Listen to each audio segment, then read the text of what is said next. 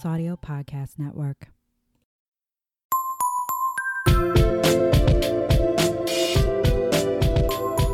Hello, Herstory heroes, and welcome to another episode of Whining About Herstory, a podcast where two longtime gal pals chug some wine and chat about history, particularly women, that you may not have heard of before. And this month, we're focusing particularly on the LGBTQ plus community.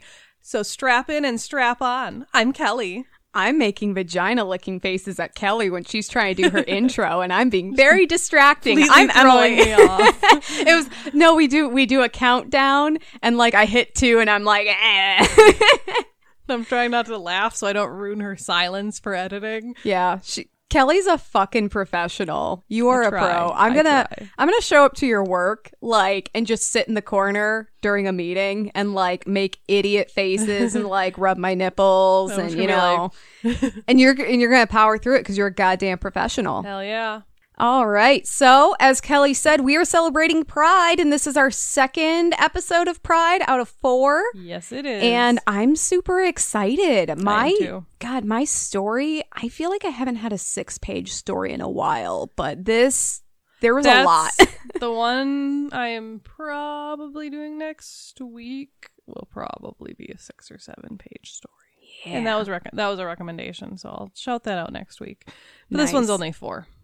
Only 4. Only 4. I think the longest story I ever did was 9 pages, and that was a lampe de gouge, I think, in the beginning. Hers was because I researched her for like almost 2 months, like way before we started the podcast. And I was like, you were down the rabbit hole long before you were like, this is a thing, and then you were like, okay, this is a thing. Yeah, and it was actually really good because I was like, okay, I have to stop. Because there's so much, and especially trying to wrap my head around, like, the French Revolution and the, like, who are these people? What did they stand for? What were their political ideas? Who was against them? Who are, God, everyone's just being such a little bitch. You learn to kind of curb your research to the important things, because otherwise our stories would, like, we could probably easily take an hour each. Dude, some of these women, we could dedicate an entire podcast to. Oh, yeah. But these are your gentle introductions into historical figures. There you go. All right. Well, I do have a say their name. We have a say their name. We have a That's say more their yours than name. mine, I suppose.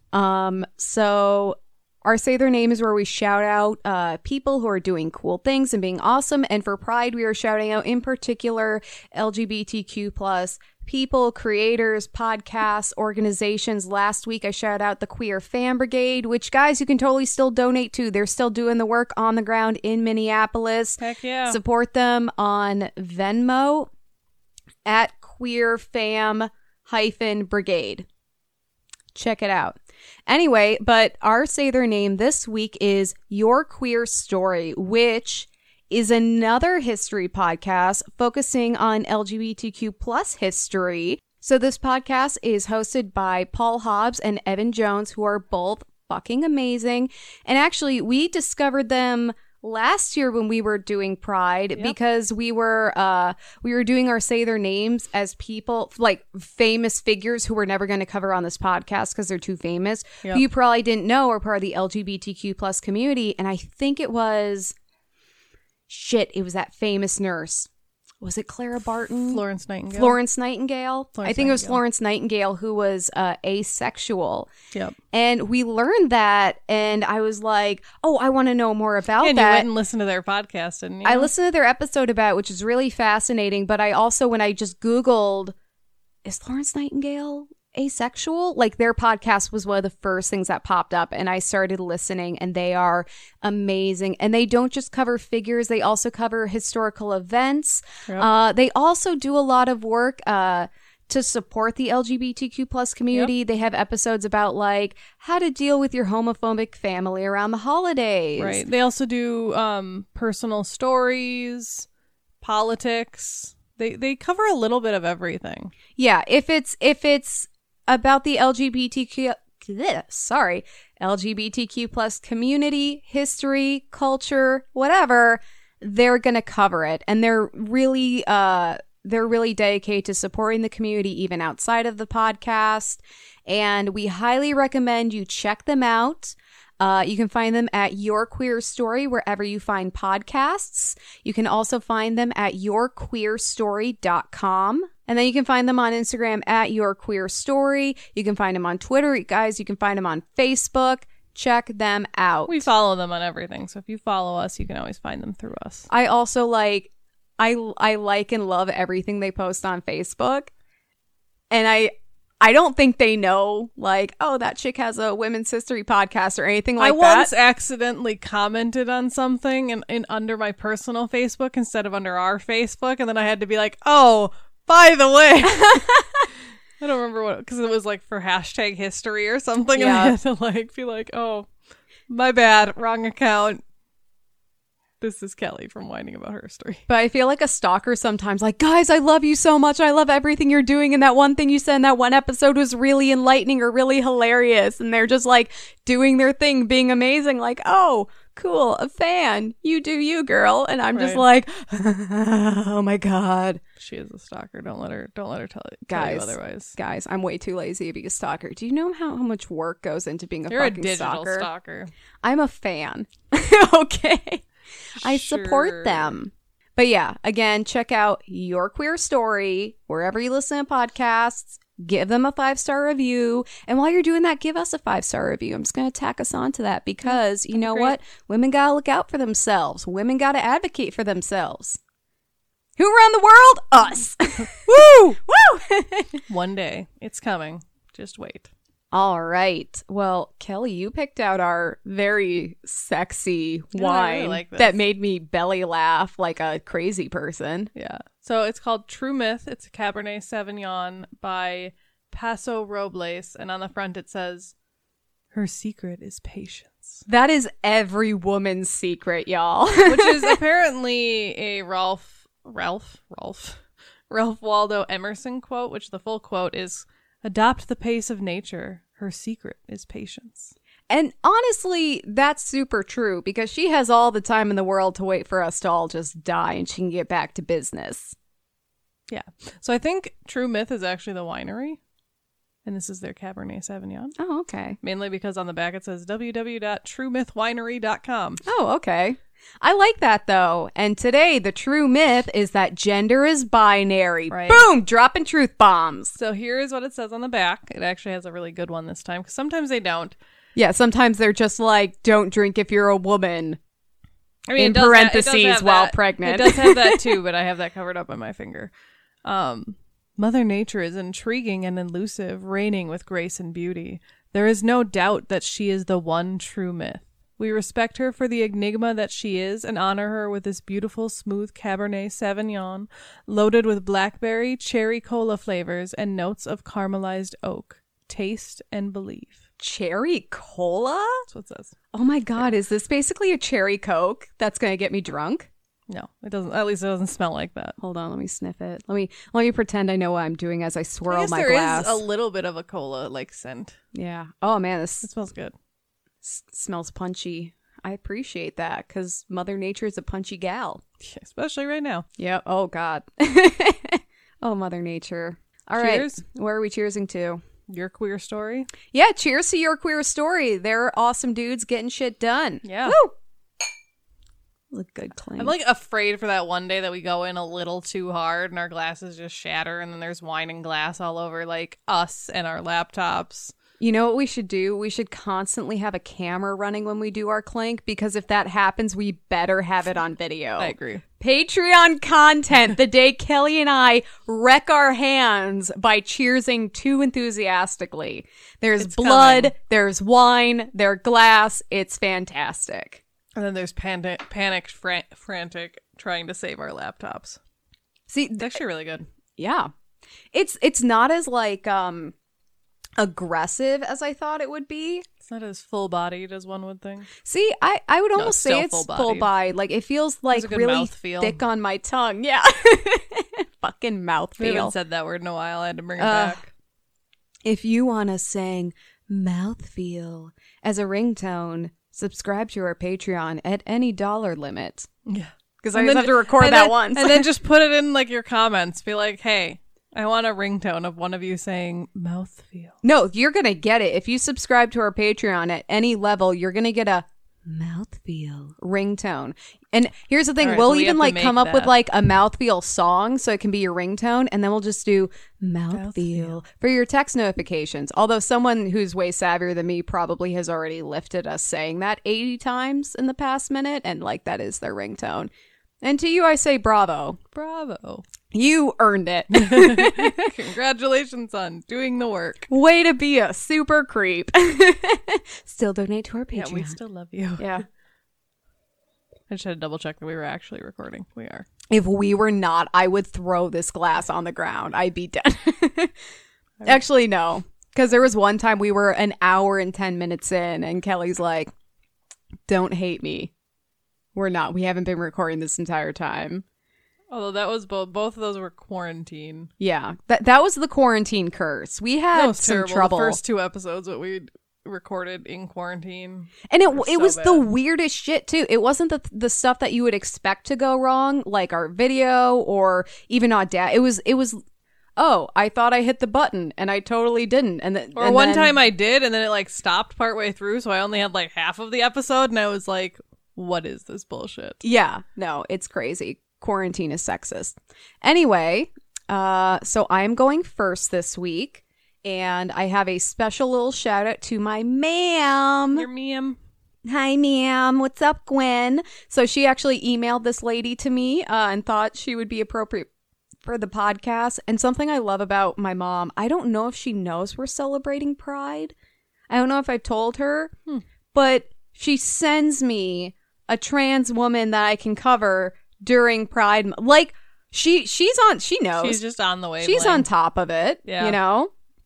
Not that we only cover trans women during Pride, but I was trying to figure out who I was going to cover next. And my mom's like, here you go. I sensed it.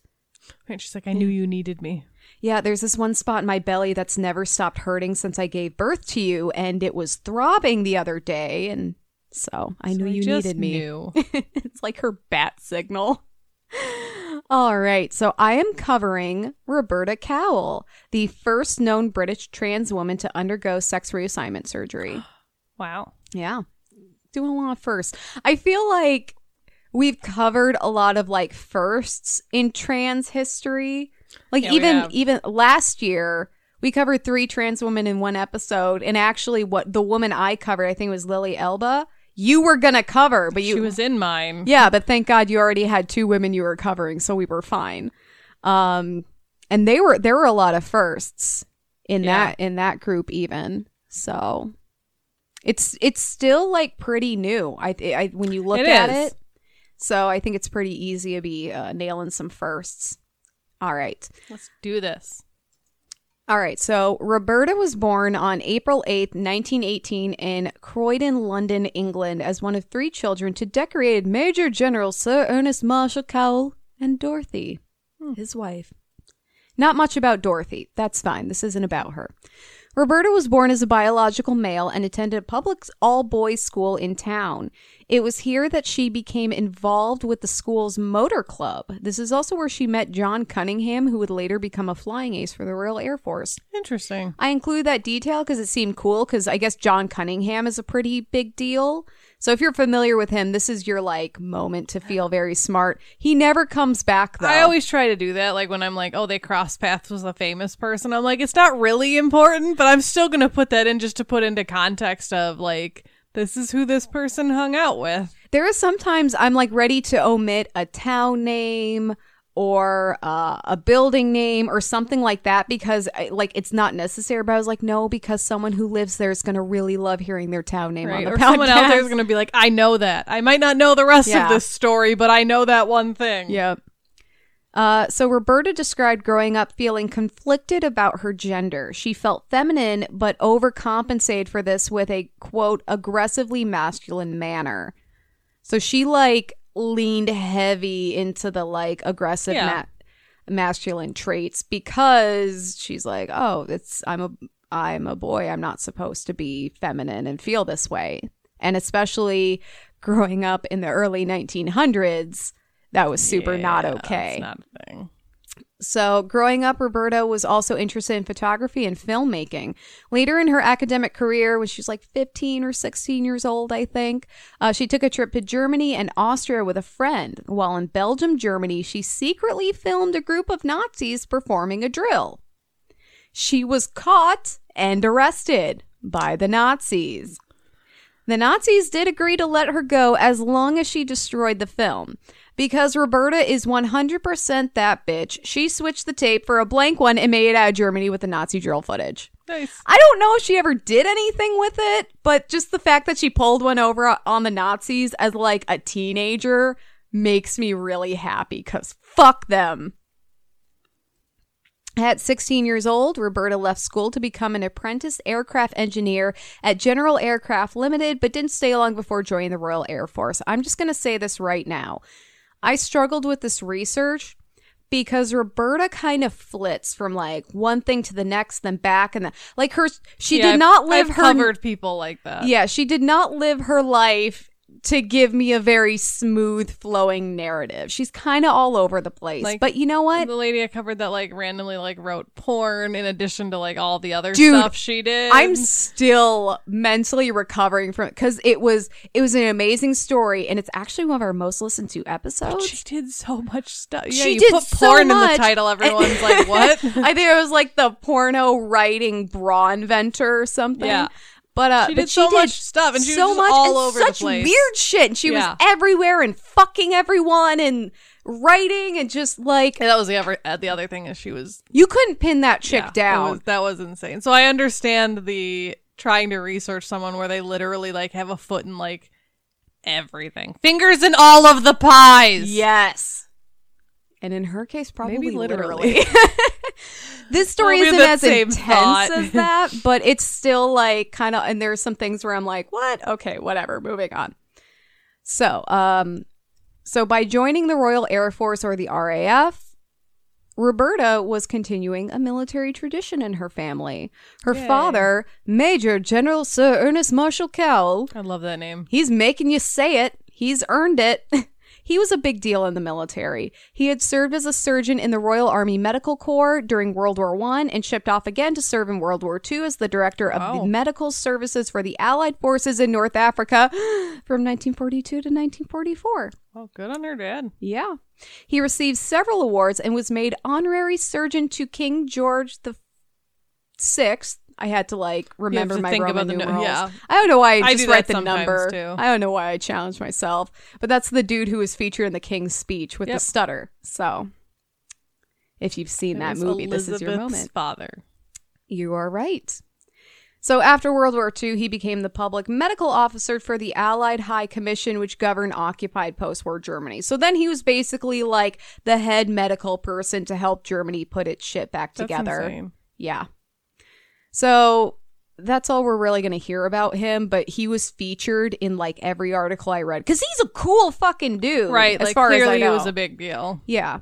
So Roberta started out as an acting pilot officer in 1936, but the same year she was discharged because she suffered from serious air sickness. Oh. Yeah, it's really hard to be a pilot when you can't be in the air. So that same year, Roberta began studying engineering at the University College London and began motor racing. She had a need for speed, but she was just too grounded, you know? Yeah. That's good. She's a little speed demon. Like, that's a running thing. She's a little speed demon. Yeah, she just likes she likes to go fast. She likes to go fast. Roberta became familiar with motor racing by employing the same sneaky skills that helped her sneak film past the Nazis. She snuck into where the cars were being serviced, disguised as a mechanic, and offered to help anyone with their cars. So she'd like watch the races, she'd get in there with the cars, because she is studying engineering. She was super not supposed to be there. She just like had her little mechanics overalls and was like, hey, I belong here. Let me stick my hands in your engine. So Roberta actually did race, and she entered the Land's End Speed Trial and won in her class. So she was really good. Was she racing as a male though? Yes. Okay. So you will know when she starts to realize that she's that she's a woman. I just wanted to make sure. I refer to as Roberta throughout all of this. I use she, her pronouns. but she is living as a male at this point. Okay. So that's why no one's being like, girls can't race. Yeah, they don't That's know. why I just wanted to for the listeners, Emily. I appreciate that. By 1939, Roberta owned 3 cars and competed in the Antwerp Grand Prix. Oh. Yeah. I assume that's a really big deal. Like, Grand Prix sounds really advanced, like for a non-motor racing savvy person like myself. Right. Now I know what you're thinking. We had Nazis in this story and they didn't completely ruin everything. Not so fast. On December 28th, 1940, Roberta became a commissioned second lieutenant in the Royal Army Service Corps. The following year, she married her wife, Diana Margaret Selma Carpenter, who was a fellow engineering student at the University College London. Did that person have 4 names? Yes. Okay. You know what? I believe Roberta's mother, Dorothy, also had like 4 or 5 names, but I was like, she never comes back. The woman I'm covering has 4 names, but I'm only going to ever say it once because it's really hard to pronounce. Yes. But like, good on Diana for being an engineering student in London during the 1940s. Like, we don't get a lot of information about her, but she sounds pretty cool. Yeah. Roberta served in Iceland before being transferred to the Royal Air Force. You know, the one where she was discharged from for having air sickness? Yep. So she was transferred there in 1942 as a pilot officer. Apparently, sometime before the war, she had got her air sickness in check and had her private pilot's license and completed RAF flying training. Wow, okay. See, I'm telling you, none of this shit makes sense because life is chaos. At some point, unbeknownst to anyone, including her. She was just doing this shit. Yeah, you know. She got over her air sickness. She discovered Dramamine. Yeah. Did I ever tell you when I heard a 3-year-old yell Dramamine? That's funny. Yeah. When I worked at the daycare, one of the teachers was on vacation, I think her honeymoon or something, and the little preschooler is like, where's Miss So-and-so? Oh, you know, she's on vacation. You know, she flew off to wherever. Did she have to take Dramamine? And we're all like, the fuck? Apparently this kid gets really bad motion sickness. So she's on Dramamine constantly. Even in the car. Like when I fly or if I'm going to like go on roller coasters. Nice. That's about it. But yeah, hearing that long ass word come out of a 3-year-old's mouth how do you know what well, especially if she like could actually pronounce it correctly. You're like, Jesus, child. Yeah, her parents aren't pulling punches. They're not calling this like dizzy medicine or motion. They're calling it Dramamine, and she fucking knows. This is why you don't talk down to your kids, guys. They can figure it out. Right. They'll read that bottle. Yeah. God. Oh, she couldn't spell but she could read Dramamine.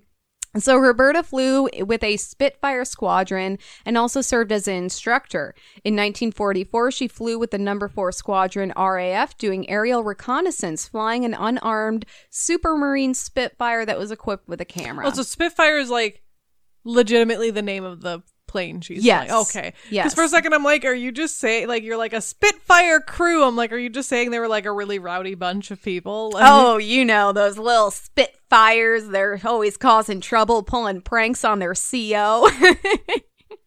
Drawing penises on his plane. Right. So during one flight over Fruges, France, not going to apologize. Definitely did not pronounce it correctly. Fruges, not stopping. Like this isn't about you, France. Not everything's about you. So while flying over whatever France, Roberta's oxygen system malfunctioned, causing her to pass out at 31,000 feet. Oh, shit. She should have had her fucking Dramamine. I don't think that would have helped. You don't know. The plane kept flying for over an hour over the German occupied country. Oh, wow. Yeah. That's terrifying. Her plane was spotted and fired at by the Germans. Thankfully, Roberta regained consciousness and managed to fly back to base. I'm imagining like all those bullets like bouncing off her plane. She's like, oh God, what? Oh, I was having the best dream. Oh shit! That wasn't a dream! Oh my God. One time she ran out of fuel and landed her plane at the edge of the cliff. Jesus. Like a fucking cartoon where she's coming in for a landing because she's out of fuel and she like just teeters ever so slightly over the cliff Yeah. and she just gets out and goes, woof. It's fine. Should have had my Dramamine. Then, on November 18th, 1944, while flying on the outskirts of Antwerp, where she had won the Grand Prix, she wasn't there to win the Grand Prix, though, Roberta was attacked by anti-aircraft fire, causing her to have to jettison the cockpit's canopy scary. and glide her plane into a crash landing. I guess she was like at too low of altitude to just jettison, so she had to like crash Jettison land part that of shit. it. Well, and yeah. then So like, land. I that's imagine it's scary. like that little glass Yeah, it's roof the window thing over your head. Yeah, You'd think you'd want that intact. But I suppose if it's actually glass, it you don't want flies that off. shattering on impact. You know what? I probably hit a Nazi. We're fine. I also love how we're like It that little definitely glass hit a roof knot. thing where I have cockpit's canopy Yep. in my notes. There's a name for it that I refuse to use. It definitely hit a Nazi. Herstory headcanon. Herstory headcanon. That thing hit like 8 Nazis. Right. And it was took out a whole squad. Yeah, it was one of the weirdest like Nazi kills of World War II. Yeah, this That's glass why you never canopy hear came about out of it fucking because they nowhere. were like, this is too embarrassing. Yeah, Don't say anything. got taken out by a cockpit. How embarrassing. So Roberta put out a radio call to confirm she was alive, but was soon captured by German soldiers before she could be rescued. Bummer. Shortly after being captured, Roberta tried to escape not once, but twice. Unfortunately, this did not work, and she was taken further from the front, deeper into Germany. So she basically figured if she tried to escape right away, she was close to the front, and she could Right, she cross could kinda, over like, to get over friendly Yep, or territory. at least neutral. Yeah, and it didn't happen.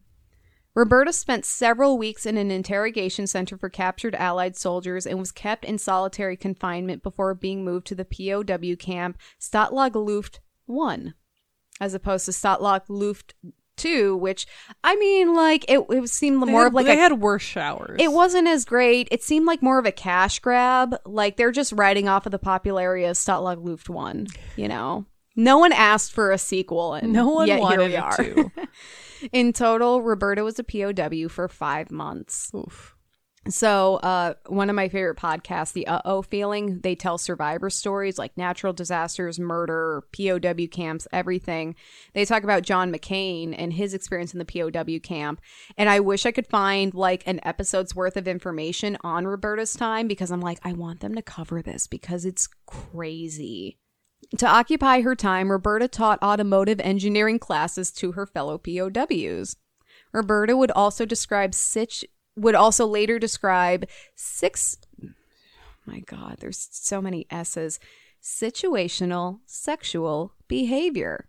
So that's basically when you're in an unusual environment, usually a same-sex environment, and you start engaging in sexual activity that doesn't align with your orientation or what you would traditionally engage Hey, in like in you see another in prisons.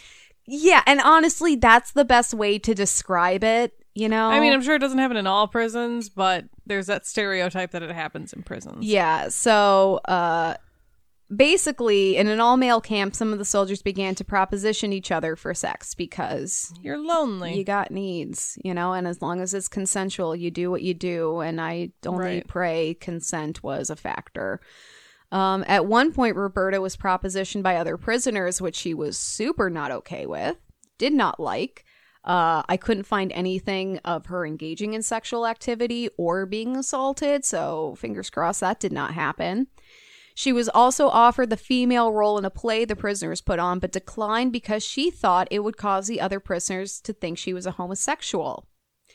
Now, That's kind of valid. I understand it. There's a lot of baggage that comes along with that label at the time, even now, but especially at that time. But in particular with the situational sexual behavior that's going on, like I can't imagine she felt totally safe. Because it's like if they perceive her as someone who's okay with this, you know, like it's Well, and easier someone to ignore her saying no. Someone adopting the female role, they might be Yeah. viewed as more female, you know? And at first, that kind of perked my eyebrow because later she does transition into a woman. You know, she accepts her identity Yeah. and embraces it. And so like, oh, she's being offered the role of a woman. Like you think she'd be more into, no, she wasn't, because there was a lot of, It's in the situation. there's a lot of baggage floating around. There's a lot of static that made that maybe not the best situation. So food began to run low in the camp, and by the time Roberta was liberated, she had lost 50 pounds. Oof. Not the British money, the weight. I don't know how that much that is in kilograms because I'm from America. Oof. And because of the lack of food, she resorted to, brace yourselves, skip ahead 15 seconds if you don't want to hear this, catching the cats that wandered the camp and eating them raw in order not to starve to death. That's gross. Yeah, that's That's fucking real awful. gross. I'm not even gonna go with sad. That's I just gross. get it. Yeah, exactly. But fucking awful. Rats I can deal with. No, not the kitten. Not the kittens. I mean, but at least like well, I guess the cats are probably eating the rats. I was gonna say like theoretically the cats are probably less disease ridden, but in a POW camp, Dude, probably not. when you're hungry, you're hungry. It's either eat or die. Yeah, I might choose die. You don't know though. I don't know. I never want I to hope know. I will never know. Yeah. I know I will never like eat a pet. This came up once. I was listening to really old episodes of like Whining Crime, and they were talking about that. And one person Oh, was yeah. like, "I would hands down eat my pets," and the other two were like, "What kind of monster are you?" I could never eat my dogs. So you hear Like these- life or death situation, I would die rather than eat my dogs. So going back to the feeling, some of the survivor stories I talk about what people have to resort to in order to survive. I'm always like, man, I understand that what you're willing to do changes when you're in a serious survival situation. I really don't think I'd be a person to survive. I think I would probably... I would be that person that's like, you need to eat someone, kill me and eat me because I'm not eating somebody. See, I think I would go down. I would either like give up mentally and just die, or I would end up killing myself. Right. Or something, Yeah. you know? But because as far as don't eating want to deal. animals, like if I knew it was a pet, like even if it wasn't my pet, I couldn't do it. Like I don't know if I could ever eat a cat, period. Just because I'm like, they're so ingrained as a pet. Yeah. Yeah. It's Side hard. topic. Oh, God. Maybe you should have skipped ahead more than 15 seconds. Yeah. Okay. You're going to skip 15 seconds and come into the middle of that and be like, I need another 20 minutes. Guys, there's no more animal death after this. That was probably like the worst part of the whole There's story. none in my story either. In April of 1945, the approaching Red Army caused the Germans to flee, abandoning the camp and the prisoners, who straight up wouldn't go with them. There was like a negotiation where they're like, you guys can peace out, we're not. And the Germans were like, fuck it, fine. Right? Like, we're not going to sacrifice our lives for you. And Which kind of surprised me. I'm like, surprised they ain't because they were so obsessed with covering up their war crimes. I'm like, I'm kind of surprised they ain't just fucking shoot everyone. I'm happy. I'm right. glad. Maybe but- because they were POWs, like maybe if they were civilians, they would have just been like, nope, fuck you. Yeah, because we know the Nazis were not opposed to just killing a whole bunch of people at once. On April 30th, 1945, Roberta and the other prisoners were liberated by the Red Army, and Roberta was flown back to the UK. Yay. Okay, now, I always get a little bit nervous, mainly because I'm growing up in the U.S. Like when you hear the Red Army, you're kind of like, you know, like there's a pause because you never know. I suppose by this point the Red Army had switched sides. oh yeah, they Obviously, were anti You know, Hitler. but like at the beginning of the war, you're kind of like, that would be a bad thing, and then you're like, no, by this point in the war, it's okay. It's okay. and we've covered a lot of women who fought for the Red Army against the Germans.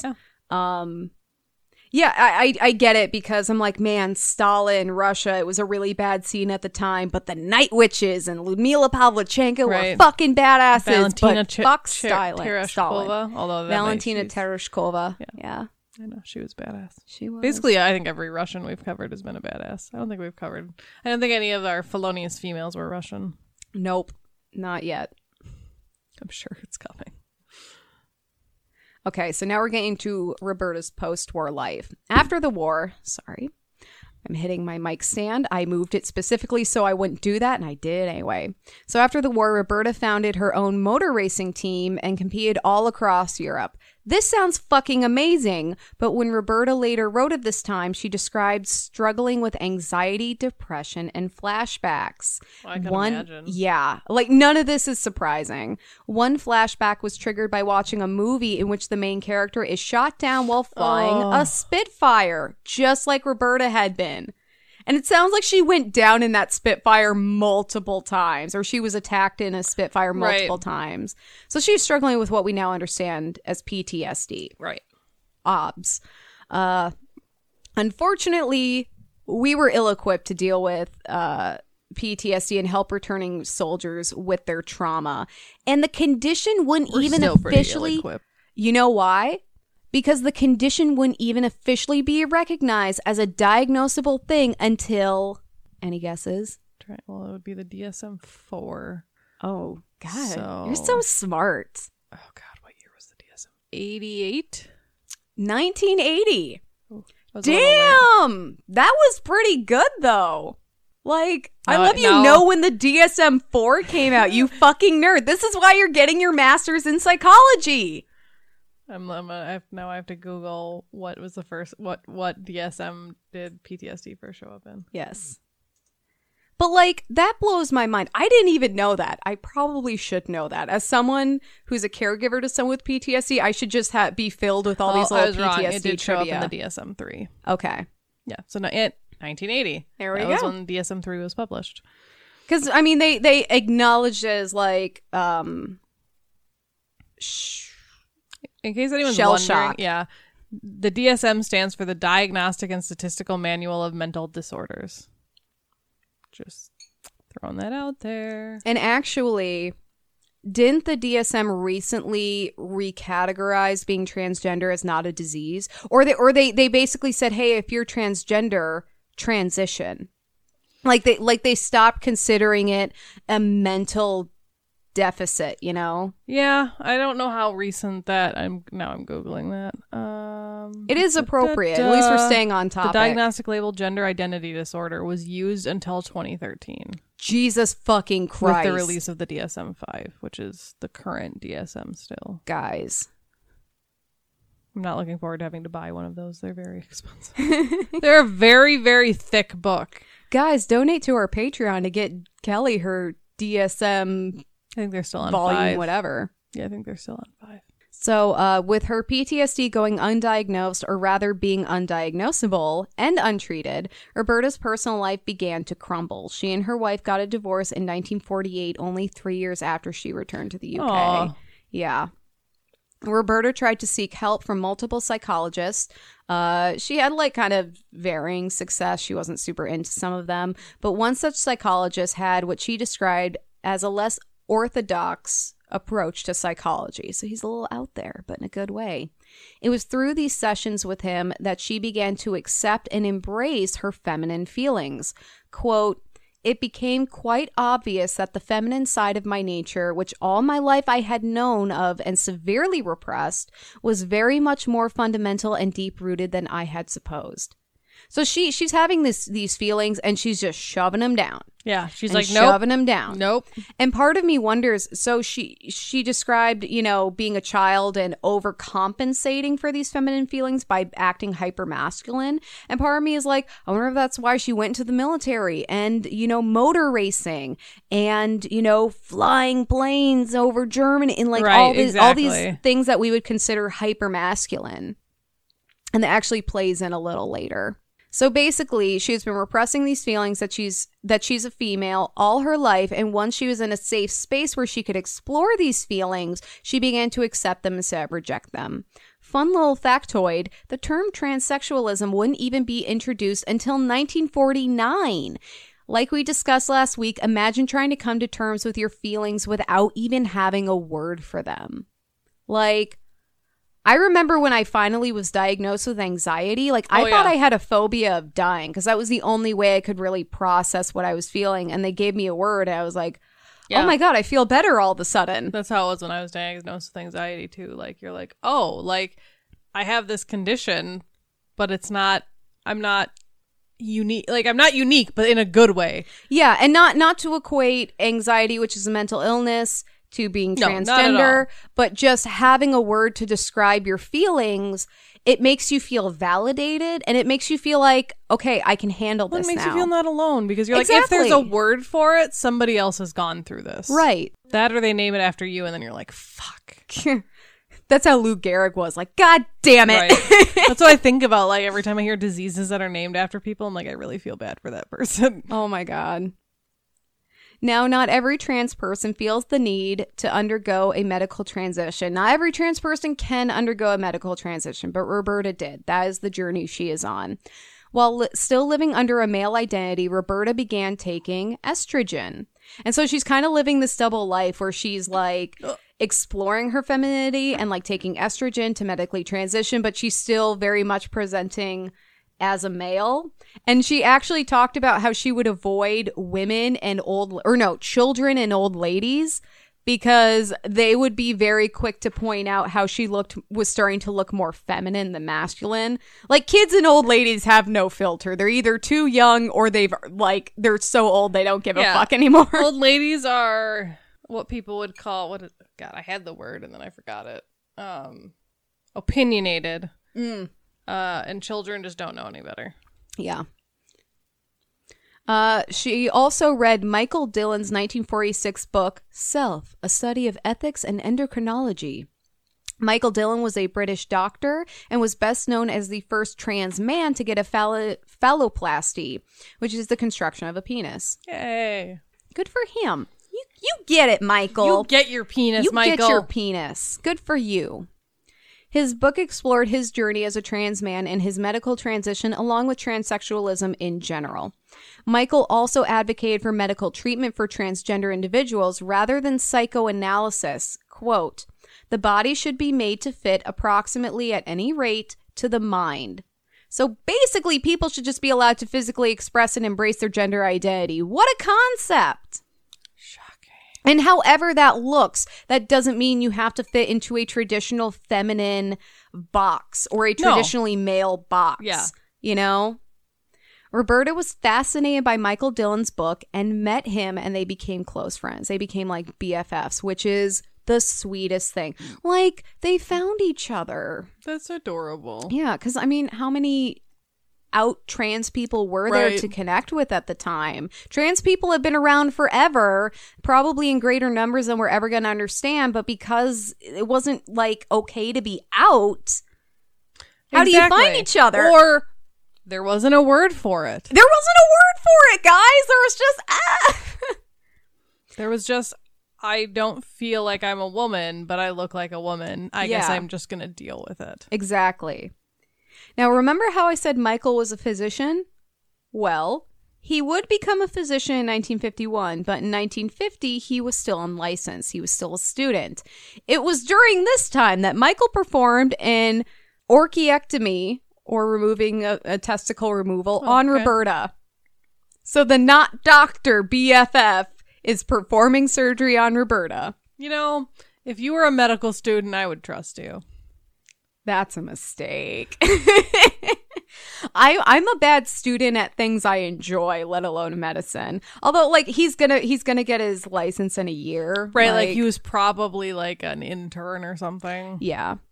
The act, or that was a typo. The act, he wasn't a doctor yet. The fact he wasn't a doctor yet may have actually worked in their favor. The procedure was highly secretive because it was straight up illegal to perform under mayhem laws, which considered intentional disfiguring of a man who was eligible to serve in the army as a crime. So basically they made it illegal, like cut off your trigger finger or to damage an eligible soldier in any way that would make it so they couldn't serve, because they were trying to make sure that they could get people to serve in the army. But also it meant that you could not have sexual transition surgery. He probably would have lost his license. So it's better just to do it when he's not licensed. Yeah, I mean, he would have been kicked out of his studies, but maybe he's not like under such a microscope. He's like kind of off the grid. Right. Apparently everything went okay though. So thank God. Doctor or no doctor. Testicles gone. It's not gonna be like one of those stories that you're just like, and she died. Yeah, basically. Tub full of ice situation. It was really crazy. This made Roberta the first British woman to undergo sex reassignment surgery. Yay. Yeah.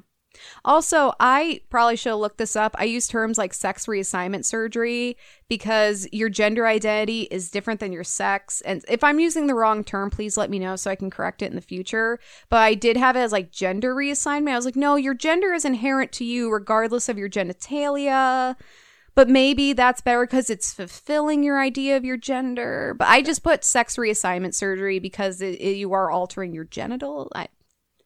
Maybe I'm overthinking it. I'm trying to be But if someone appropriate. is offended or whatever, let us know. Kindly correct me. I'm not trying to be an asshole here. Then Roberta took another step towards her transition. She met with a private practice gynecologist and was able to get a document claiming she was intersex. And that means you have both male and female genitalia or male and female so that's characteristics. one way to get around it. Yeah. This allowed her to get a new birth certificate stating she was a female. So Roberta is legally a woman now. Oh, shit. Like, regardless of her physical transition, she is legally, in the eyes of a state, a woman, which is huge. That's the eyes because of the country. I don't think the UK has states. Did I say state? You did. Well, I mean state as in, like, you know how you say State the of man? the Union. You know how you say, like, the man, the state? I know. I was the just state of bullshit. This wine is hitting me. I was trying to figure out, like, what proof this wine is, because it's hitting me pretty hard. Oh, God. It's deceptive because it goes down very smoothly. It's not like juice where I want to chug it, but I don't, like, get any pushback, you know? In 1951, Roberta had a vaginoplasty, this time by an actual doctor. In fact, Sir Harold Gillis, the father of modern cosmetic surgery, did it. While Sir Gillis was no stranger to gender reassignment surgeries, because he was actually the one who performed the surgery on Michael Dillon. So that's probably how they, like, connected. Yeah. Michael's like, hey, I got a guy. I can hook you up. Yeah. Also, this is a relatively high percentage. Oh. Because in the world, not in the US, in the world, 11.5 to 13.5 is average. This one is a 14.2. Oh, shit. The true myth is that we'll be sober by the end of this. It's probably also because I haven't eaten anything since lunch. See, I had a late lunch and could not finish it. I got my vegan. I had got my vegan I had food. Chinese food today. I had Asian food too, but it was vegan. Good. I'm just taking Emily completely off track. So this is what this is why I don't drink a lot during our episodes, because then I just get completely like sidetracked. Guys, we will start conversations and like a week later I'll be like, hey, remember that story I started telling you and we got completely off track? This is how it ends. This is how it ends. Let me finish my story. Sir Gillis is no stranger to sex reassignment surgery, but a vaginoplasty was new territory. He had only performed the procedure experimentally on a cadaver before he did it on Roberta. Sir Gillis was a supporter of sexual reassignment surgery, writing, quote, "If it gives real happiness, that is the most that any surgeon or medicine can give." Aww. You go, Sir Gillis. Gillies. I'm calling him Gillis. Gillis or maybe is Gillies. fine. Sir Gillies. Gillies is funny. Michael would later propose to Roberta, but she rejected him. I hope they were able to stay friends, though. Yeah, I guess I get it, but at the same time, it's like... I kind of ship it, though. Right? I know, I'm kind of like, I kind of wish you would. Roberta did not live her life to fit our narrative. That's fine. So throughout her transition, Roberta never lost her love of motor racing. She even started her own racing car engineering company called Leecroft on Egham. Yum. It's a good breakfast. Unfortunately, due to her transition, she was no longer allowed to race in the Grand Prix. Aww, boo! Lame. Bitches. No, just they didn't want to get beat by a girl. In March of 1954, news of Roberta's revolutionary transition broke. I don't know how, but it did. And it sparked international attention. The magazine Picture Post paid Roberta £8,000, which is around 220,000 pounds in today's money. Don't ask me what that is in dollars. No one cares. For her story. No one cares. It's actually probably significantly more because... No, wait. I'm not doing this. I'm not doing this on the podcast. It's fine. It's fine. I'm not doing this. As we've said multiple times since we've literally started this podcast, we don't math well. We math less well on wine. You know what? Women can be good at math. There are plenty of women who are good at math. Being a woman does not inherently make you bad at math. We just happen to be bad at it, but it's not because we're women. I'm actually really good at math, just not in my head and when I'm drinking wine. I told you the story of when I was modeling, and to pass the time I started doing my times tables, and one of the artists like was drawing me, and she drew me with this like very like serious expression. She's like, "Are you doing okay?" And I was like, "Oh, I was probably trying to figure out what like 7 times 12 was." Right. I told her what I was doing. You are so funny. She titled the piece 7 times 12. Oh, that's awesome. Don't ask me what 7 times 12 is. You can go fuck yourself. It's 77 plus 7, right? Yeah. So 84. Okay, we figured that out. We mathed enough for today. And we're done. So that's the episode, everybody. Good night. I have nothing left to give you people. Soon after, Roberta published her autobiography called Roberta Cowell's Story because she's succinct and to the point, unlike us. Yeah. This earned her another 41,400 pounds. In today's money, it was like 1,500 in back then's money. In her autobiography, she wrote. Fuck. Is that wrote and woke combined into one word? Her autobiography was so woke that it was so woke she had to wote it down. I think we captured the exact moment this wine hit me. Okay. I told you. It's there. In her autobiography, she wrote, "Since May 18th, 1952, I have been Roberta Cowell, female. I have become woman physically, psychologically, glandularly," that's a hard word, "and legally." I actually practice saying glandularly. Glandularly. Okay. I practiced it, and all of that was for nothing. Now, it's okay. I still love you. Good. You better. I will always love you. Aw. Even when I clumsily say glandularly. The fact that I can feel this wine, and it hasn't even been my turn yet. It's coming. Your story's gonna be fun. Now, around this time, our girl Christine Jorgensen, who you covered, was also gaining widespread attention for her surgical transition. And you can hear her whole story beautifully told by Kelly in episode 15. Because we covered her last Pride. Year. Yep. When I see references to women we covered last Pride, I'm like, oh my God, we're only like 15 episodes in? Only 14? We were such babies. We were babies, and we didn't even know. So this led to a lot of news coverage on both sides of the pond. Unfortunately, it was not all super accurate because this was the 1950s, guys. Yay. At this point, the cisgender public's understanding of transgender people ranged from non-existent to way off base. The predominant narrative was that trans women were just gay men who were super effeminate or using their female identities to indulge their homosexual desires. Interesting. Which... it sounds so fucking stupid because it is, but we still hear that myth today. And that is another true myth. It's so stupid. It's fucking... yeah, it's like, oh no, trans women are just predators trying to get access to our bathrooms. I picked a good wine. You did. We're breaking down all the myths today, guys.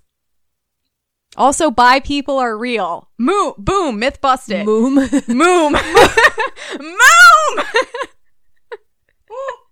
God damn. We're the Moom Mythbusters. I think I killed Kelly. Are you okay?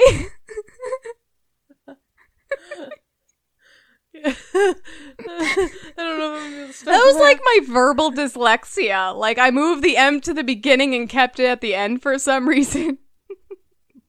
That's going on our leather jacket. Oh shit. Moom! With an exclamation. When we go to like a women's rights rally, we're just gonna be like, Moom! Everyone's gonna be like, what the fuck are Moom, you talking? motherfuckers! Oh god. Jesus Christ. That was a good belly laugh. So friendly reminder for everyone, sexual orientation, gender identity are independent. Boom. Moom. Myth busted. However, Roberta's super masculine story of being a tough Air Force pilot, war hero who was married to a woman and a motor racing goddess, little speed demon over here, challenged this narrative that trans women were just super effeminate men. Because a super effeminate man wouldn't be flying around a Spitfire, landing on the edges of cliffs, you know, surviving a POW camp, being married to a woman, and be racing motor cars. To them, that's super not true. Right. But, like, it challenged this narrative. Though Roberta couldn't compete in the Grand Prix, she did continue racing, now as a woman. Yay. This gained her a lot of publicity, especially when she won the 1957 Shelsley Walsh Speed Hill Climb. There are all these pictures of her in her race car, and she looks so fucking fierce and perfect. And actually, I think, oh shit, no, I opened Twitter. Why did I do that? I had a picture for you. And apparently Emily doesn't care about the podcast. Apparently I just kept scrolling. Just wants to go on Twitter. Okay, here's one. Ooh. Like, she looks really, like, polished and 50s. Like, she's got, really like that, the little curl at the bottom of her hair, and she just looks like, she kind of looks like almost a pinup model. Like, just very, like, perfect 50s lady. But she, like, and she's still a badass, you know? Like, she looks like she could fucking take your ass, and she will. She won't, because she doesn't have a penis anymore, but... She'll beat your ass. Yeah. You say shit, she'll beat your ass.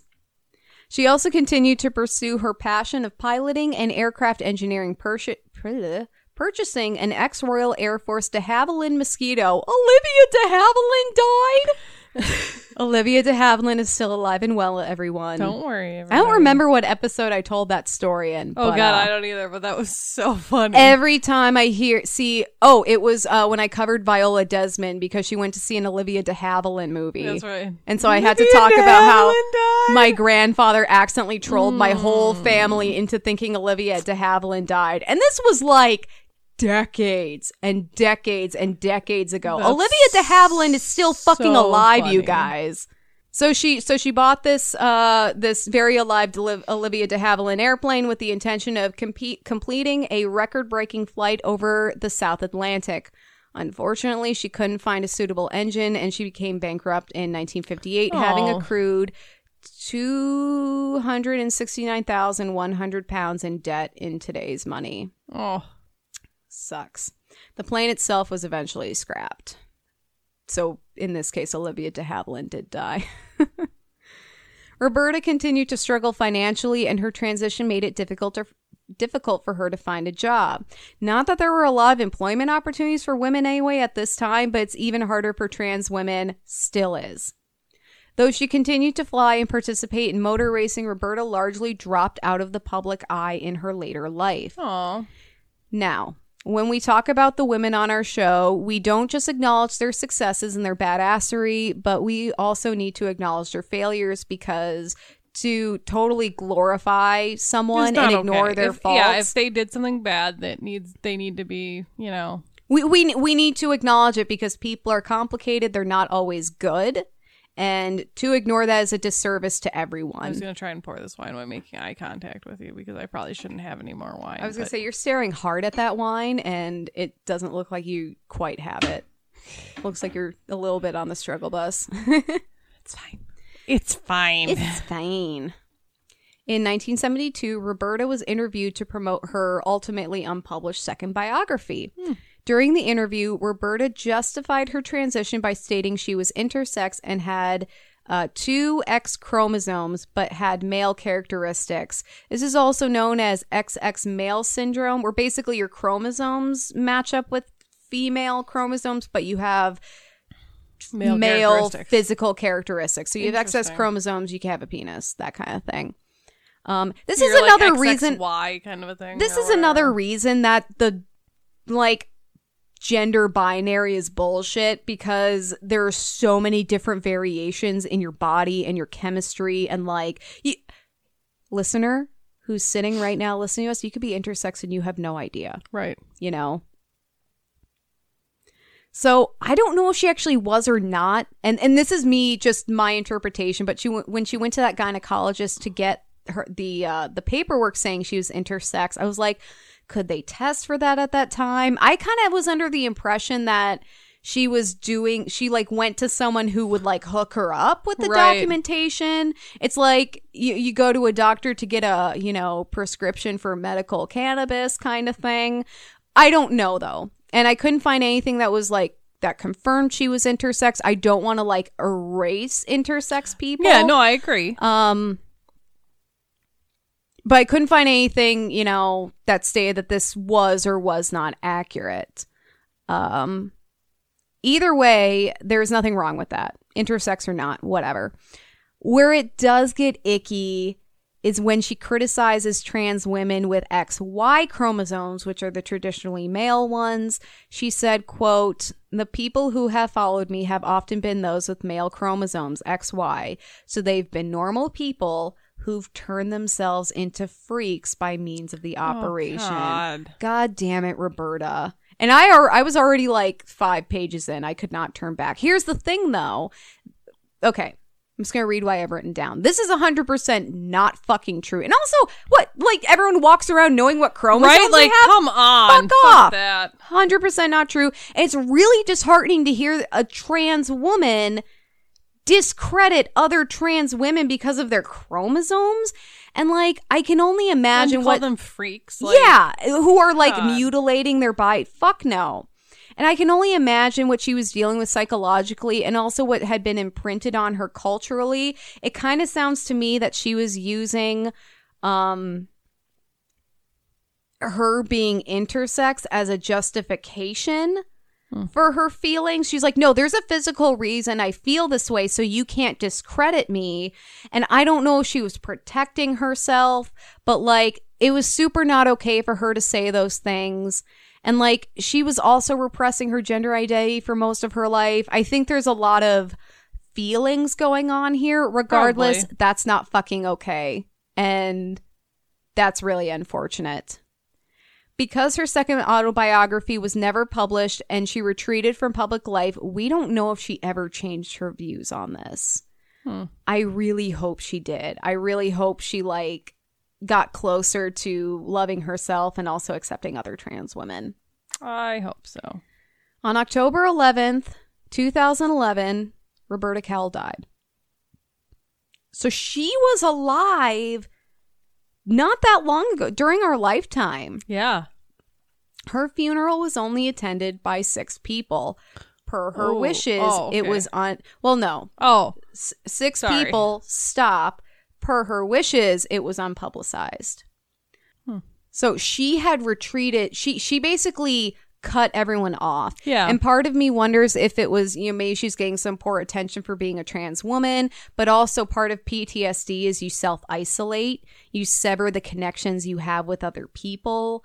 And so I wonder if maybe that was also playing a part in it. I don't know. Maybe. Only Roberta knows. Legacy. While Christine Jorgensen died in 1989, when Christine Jorgensen died in 1989, her obituary was featured in the New York Times. So they don't have to do an overlook for her. They fucking got it right the first time. Good. However, Roberta died in obscurity, and her death was only reported in a British newspaper, The Independent, on Sunday in 2013, 2 years after her death. The article stated, quote, "So complete was her withdrawal from public life that even her own children did not know she had died." Oof. That's why I'm like, there's something going on with Roberta. Like, She's obviously... like, this isn't just her in the public eye. She's not just trying to have her privacy. Like, even her own kids had no idea. That's ridiculous. Yeah. The New York Times published her obituary as part of their Overlooked series on June 5th of this year. I thought you said she didn't need an overlooked one. No, Christine Jorgensen. So Christine Jorgensen died before Roberta, and the New York Times did publish an obituary about her, Okay. but they did not publish one I missed the name for some reason. about Roberta, although that's not really their fault because wine. she didn't want Right, her she death wasn't public. publicized. Yeah. So, but they are acknowledging her now. Great. So yeah, they just published her obituary like 7 days ago. Wow. Of this year, which is how my mom found out about her and recommended her, because my mom's a fucking badass and I love her. Roberta Cal is still recognized as a transgender pioneer, having been one of the first people to undergo a surgical transition. Through her story, awareness for transgender people was heightened around the world, and she helped pave the way for those after her. Yeah, that's and in awesome. particular, her living a very engaging in very traditionally masculine pursuits challenged a lot of the misconceptions about trans women at the time. Right. Which and is great. She was Challenge not away, people. Yeah, and she was by no means a perfect figure. And I really hope she found peace, and I really hope she changed her views. That's not really, like, I have no fucking idea. Right. But her getting her story out and having a very public story was important for the transgender movement, transgender awareness. And for that, we thank you, Roberta. Yes. But I hope she came to accept people like her. Well, I was thinking, I was like, man, what were our thoughts about transgender people around 2011? Because my immediate thought was like, wow, we had come so far, and we did. But at the same time, like, did we? I know especially recently, awareness for transgender individuals and support has swelled. It has. It's better, but I'm like, man, 2011, we were juniors and sophomore, juniors moving in the college. correct direction. We're definitely not there yet. Yeah, but we're moving in the right direction. Yeah, and we need to keep going. And actually, something that's really sad. In March of this year, a trans woman of color, Nina Pop, was murdered in her apartment. So sad. And it's an ongoing investigation. I am praying to whatever spiritual deity or entity is out there that they fucking find whoever the fuck did that and nail them to a wall, because the violence against trans women, particularly trans women of color, is out of control. It's terrible. And figuring out who did it and like pursuing those cases is not a high priority. Right. And they're often swept under the rug, where it's like, well, they were living a high risk lifestyle, fuck them. Oh, they were trans, fuck them. No. Yeah. Just because they're trans doesn't mean they're living a high risk lifestyle. Or, oh, they're a person of color, fuck them. You know, just so thinking of you, Nina. I'm so sorry. And one day justice will be done. I hope it gets better. It has to. There's no choice. It has to get better. And that's our episode. I'm too bummed out. Between the cats and this, I'm bummed out. Yep. But we still have your story. And I get to finish my wine. You can have more, like me. I gotta drive like, later. Drinking. Unless we like go for a walk after this. We could. I'd be up for that. I'd be game. I need to work my gams. I did go to the gym the other day. My gams? gym, yeah, it's my gams. The fuck was that? That was a dog. Oh, I thought your husband The was dog opening the scritchy, door, scritchy, and I'm scritchy. like, I was about to be like, the fuck. No, he'd knock first, like last time. No, it's a dog. Okay. Your gams? Yeah, that's what I call my legs. My sexy gams. It's also what I I'm call sorry, my my dog's last legs. name is, you know what my last name is, so I'm like, that's a nickname for one of the brothers. So I my was like, God. Gams. Okay. Yeah, my gams. I've been doing squats, making my gams all tight and sexy. I did go to the Have some gym because my gym opened back up, and man, jogging in a mask is fucking hard. I thought I was gonna die. Yeah. No, I stick to outside. It's super nice out though. We should definitely go for a walk. Yeah. All right. So I'm covering, dear God help me, pronunciations. I want to pull up the full name because I didn't actually write her full name down, but I will. I'll say it once. They're fucking hard. So I'm covering Selma Otilia Lavisa Lagerlof. That's a fucking gorgeous name. I'm sorry. Say that one more time. Selma Otilia Lavisa Lagerlof. Swedish. Love it. Yeah. Love it is a the really pretty name. Swedes. I like they have Otila. the best meatballs. Yeah, they do. Some really crazy furniture. Yeah. That's like hard to put together. Yeah, there's always like 10 extra pieces, and you're like, did I do it wrong? Or is this just for fun? Right. Are they fucking with me? Right. You and your privatized health looking care. at memes all related to IKEA yesterday, and it was like 3 of them were about how like the interview to be like somebody who works at IKEA is like assembling a chair. Jesus Christ. I probably laughed way too hard at that. That's amazing. But it was funny. Okay. So Selma was born on November 20th, 1858. She was raised in the family home of Marbacka, which is like the estate, like that was her family estate. So like Dwindlemore, like the Dwindlemore estate. You just made that up, didn't you? I did. There's a Cleveland show joke. Wilbermore. He calls his house Wilbermore. That's what I was trying to think of that. And it did not happen. Or yeah, Wilbermore. Yeah. Okay. So it's Marbacka. I'm sure that's probably not right because it's one of those A's that have like a circle over it. So it might be like Marbacka. I don't know. I'm going to go with Marbacka. Huh. It's in the province of Värmland in southern Sweden.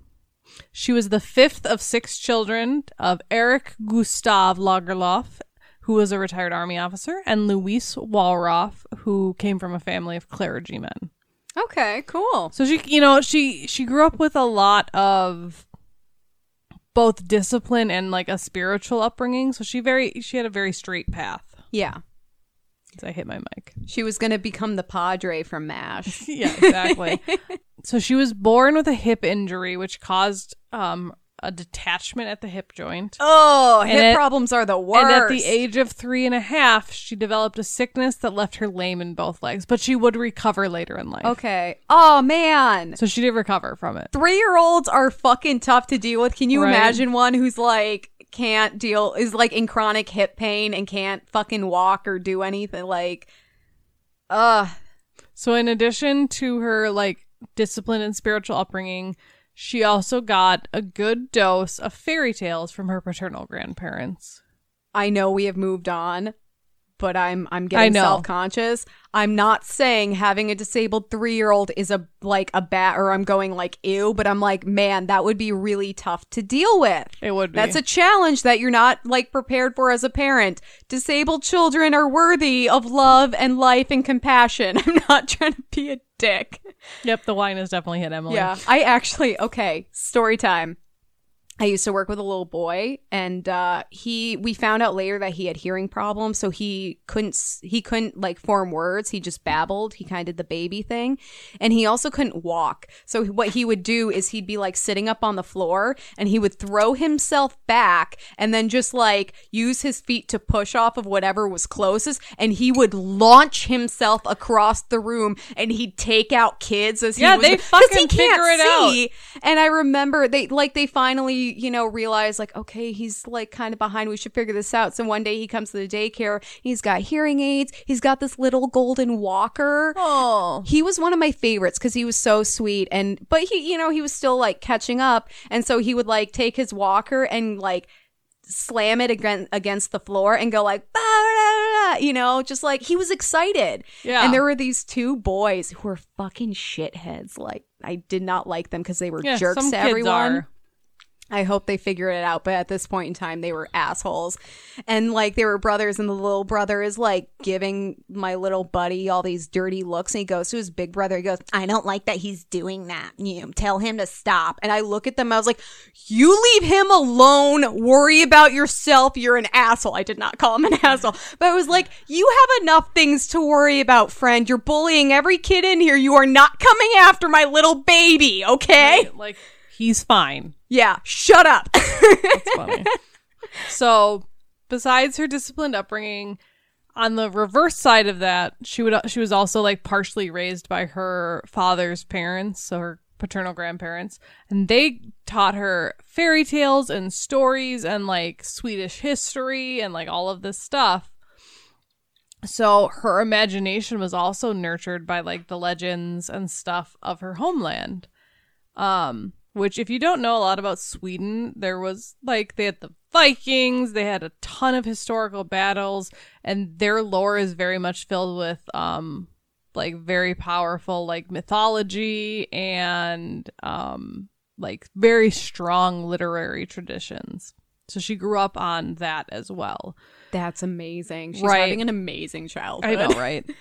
Some people say that because she grew up plain and lame, that some of her later stories kind of developed because of the fact that she was that. So like a lot of her stories that deal with like traveling and getting out there and seeing the world was kind of like A common theme. And it was kind of like a way for her to compensate for having this disability and this fantasy that she could live in, Yeah. Which she's is fine. Are you talking about writings? Yeah, later on? she writes later on in life.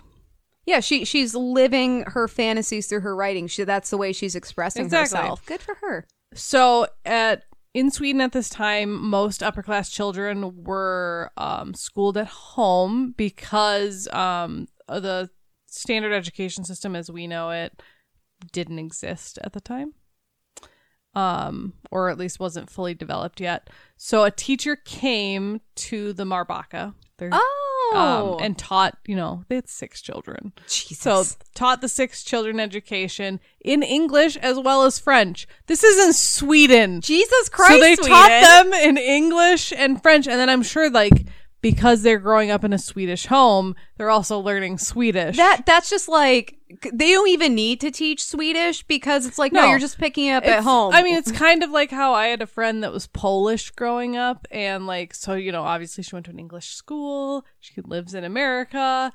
But yeah, at home, they would still speak Polish. Yeah. Like primarily Polish, which was not fun for me when I went over there because they would talk in Polish and I'm like, I have no idea what you're saying. You could be talking shit about me and I would have no fucking idea. Yeah. Because like there are some languages where at a certain point you can pick up certain things. Like whenever people talk in Spanish on TV, at a certain point, you know bits and pieces. There are certain things where I'm like, oh shit, did they just say that?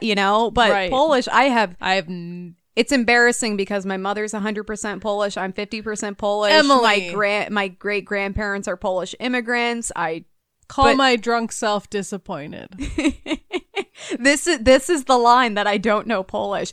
But like I have no concept of like what certain words may even sound like. Stop pushing the wine towards me. You fucking enabler. It worked.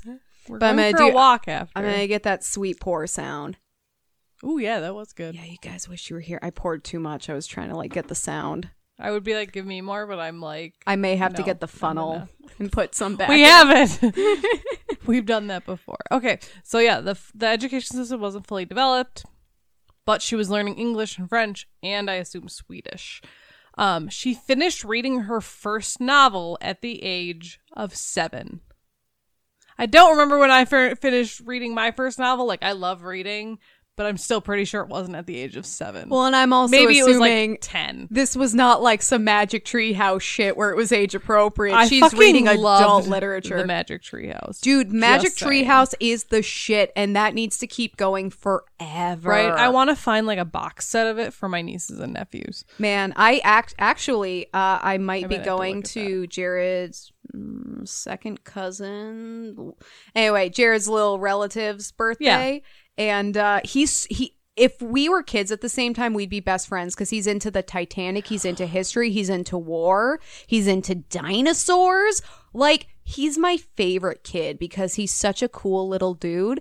That's and amazing. I kind of want to give him the Magic Treehouse books, but he's pretty into reading. I'm like, that might be like too basic for him. I don't know. He's been into those I Survived books. Like, at least if I give it to like my nieces and nephews, there's 3 of them. I was gonna say those will get like 3 generations of reading. Yeah, I might have to check if they have, because the first one's about dinosaurs and they get into the Titanic later and Pompeii. The only book that ever went like missing from the library when I rented it was a Magic Treehouse book because I legitimately lost it, not just because I was like hoarding it. Mine, but precious. Actually, yeah, the Magic Treehouse was called. The first one was number 1, Dinosaurs Before Dark.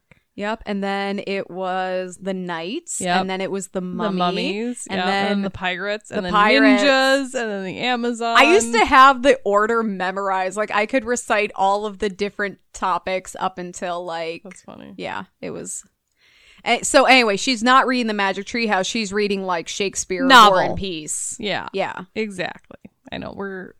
the more wine I drink, the more off topic I get.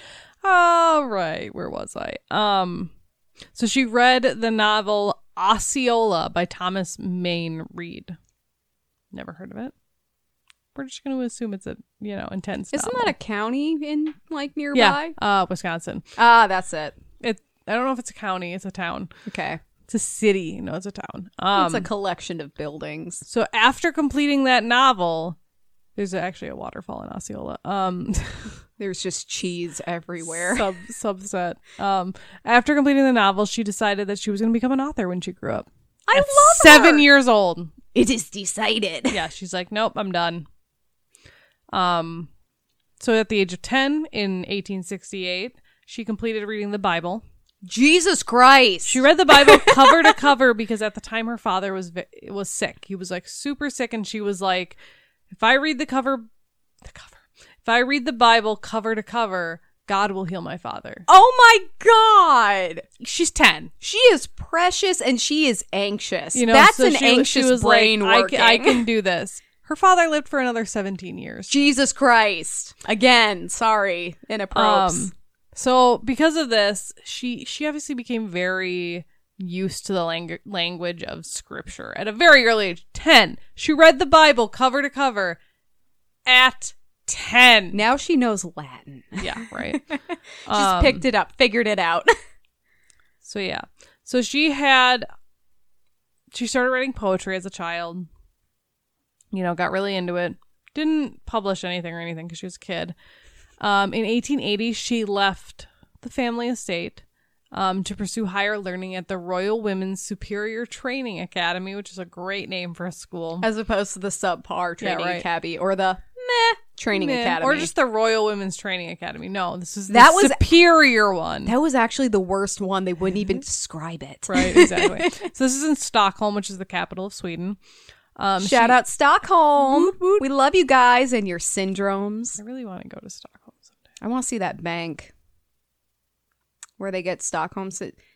That's where Stockholm syndrome came from. These guys robbed a bank, held these hostages in the back, and the hostages were scared that the cops were just going to bust in and get everyone killed. And the bank robbers were actually being like really chill, I guess. Not supporting them. Fuck those guys. But that's where Stockholm syndrome first got the name and like was recognized as a condition. That's actually really neat. Okay. So she graduated as a teacher in 1882 and worked for several years at a girls' school in the coastal city of Landroscona. That was beautiful. I know. So in 1884, her father sold Marbacka because obviously he was ill for a while. He couldn't work, couldn't keep up. She should have just read the Bible estate. again. Yeah, right. Give him another 17 and years. that had serious impact on her development because that was her home, and suddenly, even though she wasn't really living at home, it was gone. I get that. It was said that after his sickness, her father was an alcoholic, but she did not talk about it at all. Okay. However, she did talk about the fact that her father did not want her to continue her education. No. And didn't want her involved in the women's rights movement. No. So that's sad. Did she do it anyway? Yes. Okay, good. I thought she was going to be like, well, God, he's dead. Like, now I super have to, obey his and wishes. she actually went back and bought Marbacka later. Oh, good for her. And lived there. So that was cool. Welcome to my house. Right, baby, exactly. take control now. So, through her studies at the Royal Women's Superior Training Academy, she really reacted against the realism that was going on in Sweden at the time, in the writing in particular. That was very much, you see art where they have realism and pixelism and whatever else.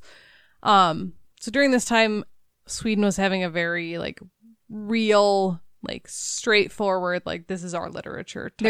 There's no fantasy. There's not a lot of imagination. It's just this is the world. Look at it. Exactly. For better or for worse, look at it. She wasn't a fan of that. Because she saw the world. She had a real childhood, and she's no, right. Fuck that. It sucked. Right? So she began her first novel called Gosta Berling's Saga while she was still working as a teacher. She submitted the first chapters to a literary contest and won a publishing contract for her whole book. Holy shit! So that's super exciting. Go Selma. So the story of Gosta Berling was an account of the adventures of 12 cavaliers, led by a young and charming pastor, Gosta Berling, that was the pastor, set in Varmland, which is where she grew up, in the 1830s. So she, she's kind of drawing from her own thing. Valid. The novel was published in 1891, but it wasn't until 1893 that it really became celebrated. And she wrote in a much more romantic style. So this novel was kind of almost heralded as a revival of Swedish romantic literature. Yeah, people were sick of looking at the harsh reality of their lives. Like, we want something that makes us not feel like shit all the time. But yeah, the reason it wasn't recognized until almost 2 years later is because 2 years later, when it was translated into Danish, it received a lot of positive criticism from a very big Danish literary critic named George Brandes. And then, once he reviewed it, everyone was like, "Oh shit!" He was an influencer. Exactly. Cool. Side note that I still included. Remember Greta Garbo? Yeah, the photographer. Yep. Right? No, the actress. She was an actress. Sorry, yeah. I'm thinking. It was Gerda. Yeah, Gerda, the other one. Yeah. So Greta starred in a film of the story of Gosta Berling in 1924. So that's a subnote in my notes. And Greta Garbo, she was big. She was a huge star. She was also bi, wasn't she? Yep. I think we covered her last year. We did not cover her because she's kind of a big deal. We noted we covered her. 8 of the women she slept with. Yeah, exactly. There was a chart that we published or that we posted where it was showing all of the connections of the famous women. 1920s, golden women age of that Hollywood. slept with each other. It was dude, everyone was so fucking funny. everyone. It's amazing. It was and Greta Garbo was fucking everyone because she's a sexually liberated lady. Right. In 1894, Selma met the Swedish writer Sophie Elkin, who became her best friend and companion, which in this story, companion means lover, wife, whatever. I don't know if they ever actually got married, but... the more stories we do like this, the more sensitive I become to that kind of language. When we did the Ear Floss podcast where we covered Billie Holiday, which, guys, if you haven't listened to it, please do. It's amazing. Episode. There was a bit in there where it was I don't even remember what the language was, but it was this in her memoir, danced around some of her feminine relationships. I was like, oh shit, I know what that means. Right? I know. It's no. Yeah, but the resources I was using never explicitly touched on Billie Holiday being bi. I had to look for specifically LGBTQ plus publications and websites that talked about it. I know, it's ridiculous. Fucking A. It makes me so mad. Yeah. Because I'm like, guys. Yeah. Anyways, so she met her lover. They were together for many, many years, and they would, because they were both writers, they would critique each other's work. And Selma actually admitted in her autobiography later in life that Sophie strongly influenced her work. And even though they would disagree quite often, Selma would always want Sophie's intake on her books, regardless. They wrote quite a few letters to each other. That's what they would do, thousands. That's what happens when writers they were fall together in love. From 1894 until 1921 when Sophie died. Holy shit! Yeah. Holy shit! So they wrote thousands of letters to each other. I love you say quite a few. Quite I'm like, a few. what is quite a few? 1 million, 500,000? In one of these, Selma tells, this is what she writes to Sophie, quote, "I have you with me everywhere. See you and hear you and live with you. Once I can't do that anymore, I will long for you. In any case, I can't thank you enough for these past days." End quote. She's a loving literary lesbian, and I love her. They were very clearly deeply in love with each other. And Selma's letters to Sophie were actually eventually published in 1993. Oh my god! I'm gonna try and pronounce Swedish here. This is a bad idea. Buckle up. So it's titled "Du lär mig att bli fri," or "You teach me to be free." Oh, I want to give her a hug. I really want to I want to see if there's an English translation of that, because that sounds like it would be really sweet. Yeah, I love reading love letters. I found my parents' letters to each other years ago. Aww. And I definitely crossed a boundary because I took them all and I started to type them out. Because they were all handwritten. I was going to give them to them. And then my parents found out and they were like, what the fuck are you doing? I'm like, I thought I'd be cute. And they're like, stop it. They're like, there are things in those letters you don't want to read. They were child. pissed. They didn't want me to see their old school sexting. That's cute, though. Yeah, they were. But it was cute because it was just kind of like some of the mundane, like, oh, how are you doing? This was my week. Right. You know, and that's what love is. It's not always the fiery, flowery passion. Right. It's like, man, I had a really tough week. And, thank you for listening to me Right. share I've been about it. thinking about you. No, And I saw a tree cute. and it looked like you and I laughed. And so I'm sending a little bottle of moisturizer because that tree looked like you. Randomly, I'm going to be like, I saw a tree today and it looked like you. I'm going to send you a rando picture of a tree and be like, thinking of you. That's going to be how we express love now. Right, just pictures exactly. of trees. Thinking of you. So a few years after she met Sophie, and a few years after she published her first book, she published her second book, which was called The Invisible Links, which was a collection of short stories, which was much more quick to gain success, probably because she already had success. She was a name. And by 1895, she gave up teaching altogether to devote herself to writing. Ooh.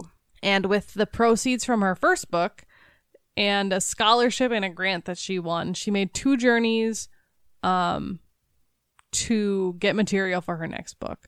First, with Sophie, she traveled to Italy and then to Palestine and other parts of the Middle East. Because in Italy, a legend of the Christ child figure had been replaced with a false version. What? Yeah. This is what it says. It says, in Italy, a legend of a Christ child that had been replaced with a false version inspired her novel, The Miracles of the Antichrist. Oh, shit. So it was just like a section in Italy that there was like a warped version of the Christ child, basically. Okay. And it inspired a novel, which is fine. Oh, I'm sorry. What was that? The Miracles of the Antichrist. The Miracles of the Antichrist. That is metal as hell. Right. So she wrote, after she traveled to Italy and Palestine, that's what she wrote. In 1897, she moved to Falun and met a man named Valborg Olander, which is a great last name. Mm-hmm. And he became her literary assistant and close friend. However, Sophie got very jealous, and it kind of complicated both relationships. Okay. Actually, Olander, I think, was a man or a woman. I don't know. I was gonna say it makes more sense if. It doesn't say, but the woman. next sentence says, Olander, who was also a teacher, was active in the growing women's suffrage movement in Sweden. But I just realized my source never said if it was a man or a woman. You know what? I'm imagining what was the name? Valborg or Olander. See, that sounds very masculine to Yeah, me, it but I does. bet in Swedish that's like Sally, like Right. a Who super knows? feminine name. At this time, Selma was also very active in the women's suffrage movement, despite her father not wanting her to be, just saying. Well, fuck that dude. He's dead. She also became a speaker at the National Association for Women's Suffrage, and that, gave her great respect, which was great. But it was also good for the organization because it brought in, people that would read her books and be like, oh, I read her book. Her book was really good. What is she speaking out against? She had a following outside of the women's suffrage so it was movement. mutually beneficial. That's cool. She actually even went on to speak at the International Suffrage Congress in Stockholm in June 1911, where she actually gave the opening address. And then she also spoke at the victory party of Swedish suffrage in May 1919 when it had been granted. Nice. So that was awesome. So backtracking a little, because I kind of skipped ahead. She visited an American colony in Jerusalem in 1900. America had a colony in Jerusalem? Yep. God, I don't know history. You know what? They omitted that little factoid to tell me Columbus discovered America, which was a fucking lie. Right, exactly. Which is why we tore his statue down. And by we, I don't mean me. I mean people better than me. Yeah. Because fuck that shit. What is that doing in Minnesota? We are Exactly. nowhere near the coast. The royal family and the Swedish Academy actually gave her financial support to go to Jerusalem to write another book, which is awesome. Nice. And in Jerusalem, the critics started really liking her, and they actually began comparing her to Homer and Shakespeare. Whoa! And at this time, she became a popular figure both in Sweden and abroad, even though I've never heard of her, which is sad. From there, she wrote another book, and even this, in their fourth or fifth book, she remains lyrical, imaginative, and very romantic in style. She tended to borrow often from fairy tales as well as her real life travels. So she would create a fictional world that was very familiar to our own. Yeah. And, so it's almost a comfort to the readers, kind of. Yeah. So the novel that she wrote when she went to Jerusalem is actually set in Sicily, which is interesting. And the novel explores the interplay between Christian and socialist moral systems. Damn, she's tackling some heavy stuff. Right. Antichrist, But it went Christianity, really well. and socialism. Right. In 1902, Selma was asked by the National Teachers Association to write a geography book for children, which is nice. Okay. Like, clearly I guess she's traveling fucking everywhere. Right. Okay. So she wrote The Wonderful Adventure of Niles, or Niles Holgersson's. Oh, jeez. Holgersson's? Was he a teddy bear? Holgersson's. Oh, Holgerson. Underbara Reza Genome Sverge. Holy which shit. Translates to the. I'm sure that was terrible, but translates to The Wonderful Adventure of Niles, or Niels. Don't know. It's Nils, so I'm going with Niles. It's Niles because that's how Frasier says exactly. So this was a novel about a boy that lived in the southernmost part of Sweden, who got shrunk to the size of a thumb and then traveled on the back of a goose across Sweden. Yeah. And then he was kidnapped by some super rapey frogs. No, and then there was we're a not going rapey with that. beetle in there, but the prince was hot. She intermixed a good play of historical and geographical. Astronomical. Yes, let's not go back. So she did a good mix of historical and geographical. Jeez. Here's facts. the thing. Say it right once. Geographical. Okay, I'm just going to splice that in. Good. About the provinces of Sweden, along with the boy's adventures until he managed to return home and get returned to his normal size. So along with these historical and geographical facts, the boy also learned some lessons. At the beginning of the story, he was lazy and disrespectful of people. And then throughout his journey, Niles changes for the better and learns to respect not only people, but nature. Aww. So not only did she write this geography book that they wanted, she's like, I'm going to throw in some moral high some ground like in here too. virtuous stories. Right. The novel's success was beyond what she thought it would be because, she was like, a teacher's union asked me to write a geography book. Sounds like the most boring fucking shit on the face of the planet. But it won her global recognition as a children's author. It was translated into 30 languages. Holy shit! It was later adapted for television. What? Into anime and What? was broadcasted internationally. Shut the fuck up. I just screamed into my mic. I'm so sorry. But when you said anime... A little peaky. What anime is that? I have no idea. I want to watch it. I would assume it's probably under the same title. Okay. I'm going to look this up. You do your thing. In 1909, Selma won the Nobel Prize, quote, in appreciation of the lofty idealisms, vivid imagination, and spiritual perception that characterize her writings, end quote. Oh, that's amazing. So, if you didn't get that, she won the Nobel Prize for literature. She was the first woman and the first Swedish person, and probably the first lesbian person to win the Nobel Prize. I found the anime. I'm so sorry. I'm like trying to be amazed, but these fucking pictures. Oh my god. There's also, it looks like there's okay. There is a TV series that ran from 2017 to question mark, so it may still be on. We might have to watch Niles Holgersson. Look at this fucking shit. He is riding a goose, and it is too much. We're gonna have to watch that. Oh my god, he looks like a tiny Kristoff. Yeah, like from Swedish, Frozen. tiny Swedish version. Yeah. Oh my god, there's a live action look. The gooseneck looks like his dick. Yeah, that's bad. Jesus Christ. Oh my I god. should have had him standing like next to the goose. This is everything I've ever needed. Yeah, yeah. In the recent version, instead of wearing like overalls, he's wearing like baggy shorts and like a little red knit cap, like trying to look hip instead of like a full-on stocking. It's fucking cute. This is a mess. There are toys. Jesus Christ! You can buy the whole toy set on eBay for $239.99. I know what I'm getting you for Christmas. Jesus Christ. No, apparently the decision for her to win the Nobel Prize in Literature, though, was preceded by a very big struggle within the Swedish Academy, which apparently the Swedish Academy is the body that awards the Nobel Prize in Literature particularly, which is interesting. Oh, like for everyone. They're not just like the Swedish guys. Okay. So yeah, I don't know if she knew that or not, but during her acceptance speech, she was very humble and told the story about her father as if she visited him in heaven, which is really cute. Oh my god, now I'm gonna cry. Look at the goose in again. The story, she asks her father for the help with the debt she owes, and her father explains that the debt is from all the people who supported her throughout her career, which is sweet.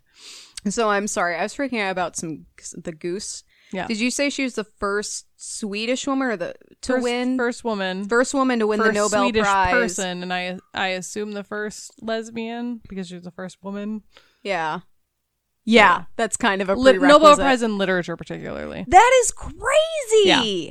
Oh my god. Yeah. You know what's cool about this? So especially during Pride, a lot of the women we cover have accomplished first for the LGBTQ plus community. You know, the first lesbian, the first trans person. First woman, first Swedish person. And she's also a lesbian. You know, like is also a lesbian. Like what a cool milestone. Yeah, I thought so too.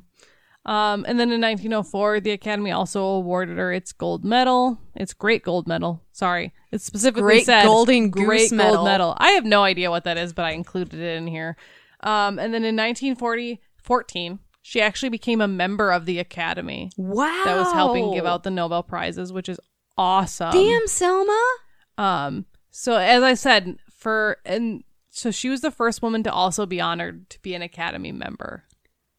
So the first woman to join the Academy. Yeah, at least the Swedish Academy that does the Literature Prize. She's like, I'm a sell my books and I'm going to get my gold and I'm going to join the Academy. She was also really good friends with the German Jewish writer named Nelly Sachs. Okay, cool. And shortly before she died, Selma intervened with and beseeched the Swedish royal family to secure the release of Sachs and Sachs's mother from Nazi Germany. She was able to get them on the last flight out of Germany to Sweden and ensured their lifelong asylum in Stockholm. Oh my. So she's saving people from Nazis too. Yep. At the end, toward the end of her life. God, Selma. After she died on my birthday in 1940. Shut up. Yeah. Shut up. She died March 16th, 1940. Oh my God. Yeah. That sucks. I was like, wow. Like what, 59 years to the day you were born? Yep. Well, you are a writer. I know. And it all connects. You're very romantic. But she had Marbaka, because remember I told you she bought it back. Yeah. She actually bought it with the prize that she got from winning the Nobel. Love it. But she had it transformed into a memorial estate that is open and does public guided visits where you can learn all about her and her lifetime of achievements. I want to go there. I know. We should. It'll be on our list. We can learn how to say it. Yeah, right? How do you actually pronounce everything? We're just going to ask them to repeat the name over and over and then say it back and then be like, no. Marbaka. Marbaka? No. Marbaka. I feel like that's what I'm saying. Am I getting trolled by Swedish people right now? We probably would. Let's go get some meatballs. I'm pissed. So A-E-I-O-U.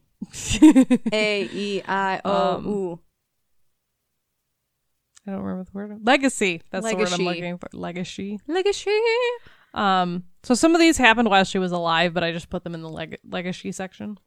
In 1991, which was the year I was born. Oh, shit. She became the first woman to be depicted on the Swedish banknote. Oh my God, Girls on Money! So not only that, this was the first time a 20 kroner was released, and she was the person on it. Oh my God. Yep. I want to, okay, you know how we have our herstory stamp collection? Yeah. I want a herstory money collection because Viola Desmond, who I covered, is on money. Isn't Sorwana on money? I think she is. Or she was. I don't know if she still is. But Selma's on money. Like, I want to get a cork board and just pin up all my put it up on cash. right below our shelf. Yeah. Speaking of herstory stamps, in 1959, she was on the postage stamp, not of Sweden, of the Soviet Union. What? Yeah. I'm not saying that's bad, but why? I don't know, but she has a postage stamp in the Soviet Union. They ran out of night witches, and they're like, the Selma chick sounds in 1907, she received the best degree ever, and I kind of just want to go and get it, even though it would take forever. She received a degree of Doctor of Letters from Uppsala University. I want to be a Doctor of Letters. That sounds amazing. Doctor Letters at your service. Right. Is there a doctor in the house? I'm a Doctor of Letters. Sit down. This man's having a heart attack. Okay. Write about it, though. Yeah, right. In 1928, she received an honorary doctorate from the University of Greifswald Faculty of Art. At the start of World War II, which this is amazing. At the start of World War II, she sent her Nobel Prize medal and the gold medal that she got from the Swedish Academy to the government of Finland to help raise money to fight the Soviet Union. Oh my God! And then we're gonna backtrack and remember that the Soviet Union gave her a stamp. Okay, so maybe they were like, later. Sorry, you gave up your medal right. to fight us, because then we were like, ooh, fuck the Nazis. The Finnish government was so touched that it raised the necessary money by other means and returned her medals to her. Aww. Go Finland. Everyone fucking loves Selma, and I love it. She has 2 hotels named after her in Ostra Amtervik in Sun. And then, as I said, Marbacka is a museum. One of her stories, named The Rat Trap, was included as a part of the Indian curriculum for the students of the class of 12 CBSE in their Flamingo textbook, which is kind of cute. Flamingo textbook. Yeah, that's what it was called. Okay. But yeah, so that is her life, and she was pretty amazing. Low key, incredible, but amazing. Well, you know what? She was just like some of the women we cover are like very out there with their accomplishments. Like, they're on the front lines, they're shouting, they're protesting, they're fighting, they're, but some of the women we cover are just like amazing. They're doing their thing, they're doing it amazingly. And I'm so glad Selma got recognition during her lifetime. It's not like, oh, she died and then we all realized how great she was, but a little, too late, too sad. Too late, too sad. It reminds me of my dad always used to say, too bad, so sad, your dad. Your dad. He always had your dad. I don't know what it meant, but it rhymes, so it was fine. Right. Well, because he's your dad. Yeah. His other thing was always, if I like, Dad, can we go look at the toy aisle? He'd be like, let's not pretend we did. And I'm like, no. I love your dad. I do. I love my dad so much. Well, Emily. Man, damn Selma. Yeah. She got shit done. Yeah. What are you thankful for? Shit. I'm on top of this time. I guess what I'm thankful for. So this has been kind of another tough week. I feel like I'm always bitching about my week. But it's just been kind of like a string of, just don't you fucking at me like that. Kelly's over here with her fingers like touching just like just a little. You're getting bit. kind of a pain in the ass. No, I love you. But it's just been kind of a string of tough weeks. Jared's been having a hard time with his PTSD, and with me working from home all the time, it's been a struggle.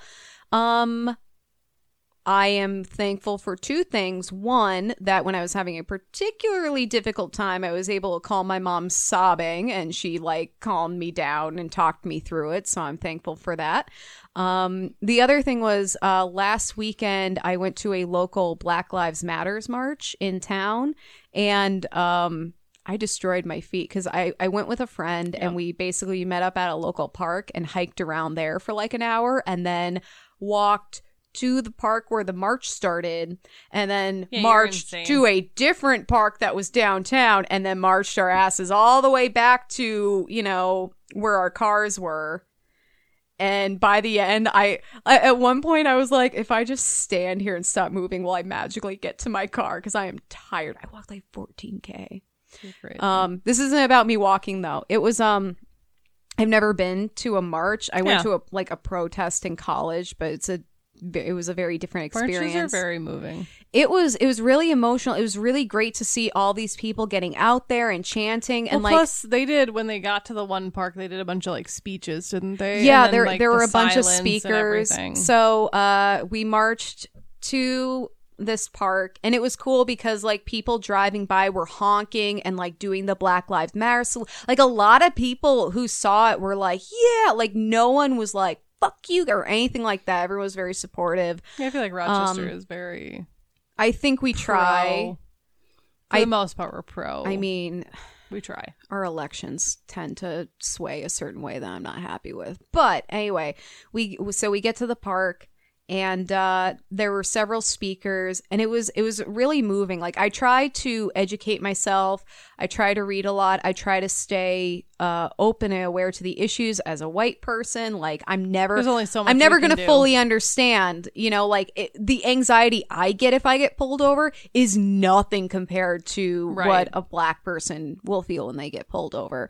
But one of the speakers was a 17-year-old girl. Yeah, I read about the protest because I wasn't able to go. And she described growing up and like hating her blackness and how her brother would always choose white avatars in video games. Like, you know, playing Wii, you can design he'd always make his person white because he was very resentful of his dark skin, because it's just drilled into you. And she had very loving, supportive parents. They lived in town, that, you know, and she grew up here. And I was like, you are 17, and like, I know Apparently this is still happening, that but whole Jesus, march was arranged by high school students. It was. This was a youth organized event, which is insane. They're all high schoolers, like juniors and seniors.